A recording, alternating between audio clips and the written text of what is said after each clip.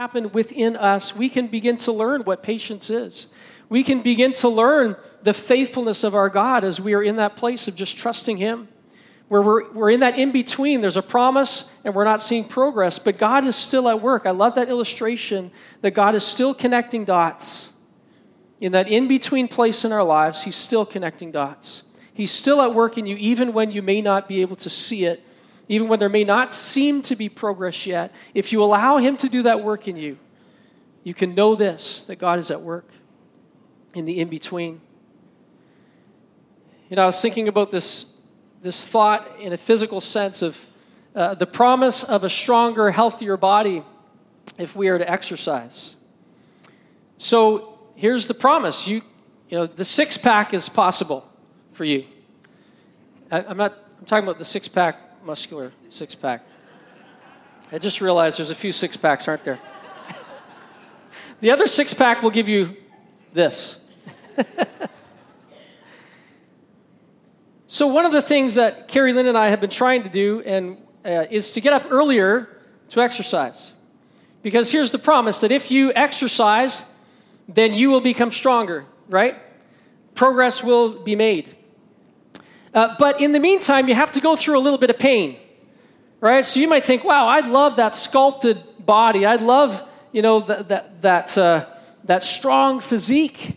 But you mean I have to exercise? You mean there's some pain involved?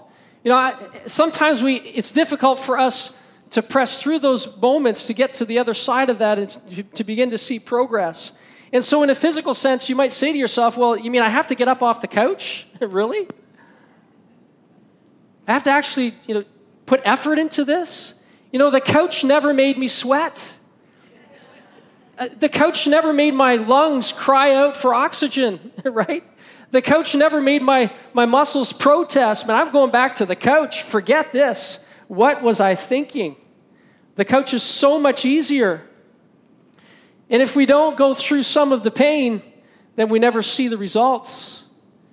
If we don't persevere through the difficult period of growing, then we don't see the results that God is bringing us to.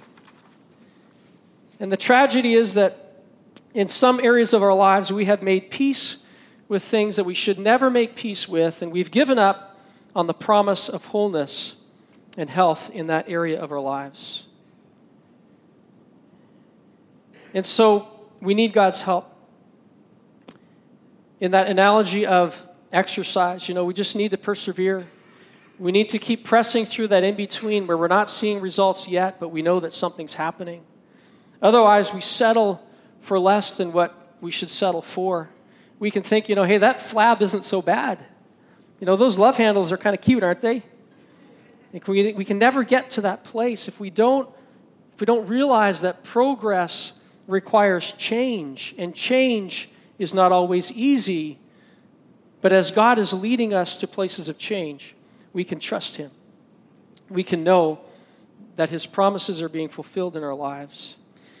And sometimes things get worse before they get better. That stage of pain and patience is such a critical stage. This is where battles are either lost or won. We can either retreat back to the couch. We can either retreat back to that place where we've made peace in some area of our lives where we should not have.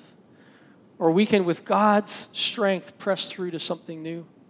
We can, with God's strength, press through to a place of wholeness. You see that pain and that patient stage is where our dysfunction, we think this perhaps, my dysfunction has got to be better than the pain of change. I'm going back to the couch. Facing that family pattern, it's not worth it. It's got to be better just to make peace with that dysfunction than to face it and to begin to allow God to change it. And that is such a critical stage in our lives as we grow in so many areas of our lives. And so I believe this morning that Jesus is reminding us that there is shalom, there is wholeness that is available for us. And as painful as that middle stage, that in-between stage is, this is the stage where we can begin to move past where we are today to experience some healing and some wholeness in Jesus. This is the stage where we finally perhaps call out to God in a new way and trust him in a new way and allow him to have his way in our lives. And so this morning, some of you are in that in-between stage in some area of your life, and you're between promise and progress, and you've gotten off the couch, and you're tempted to go back and to say, this is just too painful. And you're retreating back to places where God is saying, no, I'm calling you forward. I'm calling you to trust me. I'm calling you to allow me to help you to face those places in your life where there's brokenness and you've made peace with it, and it's time to begin to find healing in those places. You know, the reality is as well that sometimes when we decide to get up off the couch, so to speak, that there are still people sitting on that couch, and sometimes their response is to want to pull you back down to where they are. Because by you beginning to face things, it causes them to have to face things as well. And as you begin to say, God, I will not settle for this any longer. God, but with your help, I am going to find true peace in this area of my marriage or of my home or of myself. That sometimes there are others who that brings discomfort to, and they are not happy with you. And I want to encourage you today, do not give up on the things that God has put in your heart. Do not give up on the promises that you want to walk in. Do not give up on finding wholeness for your family and for your marriage and for your relationships and for that inward dynamic of who you are. Do not give up on that. Have courage that God will help you as you begin to say, I will not settle for false peace today. There is a greater wholeness that I can step into if I am willing to trust God. And perhaps that will require a new vulnerability, a new transparency in your life to reach out for help where no one knows and you've just lived with it, you've made peace with it. But God is saying to you by his Spirit, it's time to move from a place of false peace to true peace. It's time for you to find healing. And perhaps this will be the greatest gift that we can find in our lives this Christmas season, is to say, Jesus, I choose to walk in shalom. And I will not bury those things any longer. And I will, with your grace and with your help, I will begin to find true wholeness. I will begin to see progress. You see, if you settle for false peace today, then there will be greater pain in the future. See, the pain of facing our baggage today leads to progress that prevents greater pain further down the road. It prevents greater pain for our marriages. It prevents greater pain for our families. It prevents greater pain in our relationships if we are willing to say, Jesus, I give you permission to disrupt any sense of false peace in my life and to begin to bring me to healing and to wholeness in that place in my life. And I just believe that the Holy Spirit is speaking to all of us today. And you know that area that he's beginning to refer to. You know that place that you have not been willing to face. And I believe he's saying to you today, would you allow me to bring wholeness? Would you no longer settle for a false peace? Because Jesus came to bring true peace. Jesus came to bring true healing. Jesus came to bring wholeness. That is the promise today that we remember. My peace I leave with you, Jesus said. My peace, my shalom, my wholeness, I give you. I do not give you as the world gives. Do not let your hearts be troubled, and do not be afraid. Trust him. He's still writing the story of your life. There are still areas of your life where you've settled for something that he wants to disrupt and bring you to a place of greater healing and wholeness in. I'm just going to ask you to stand this morning.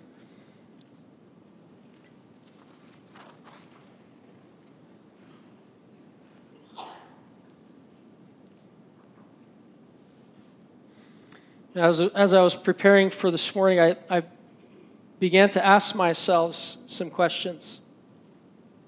And I just asked myself these questions. Where have I been settling for a false peace inwardly? Where have I settled for less than the best that God has for me?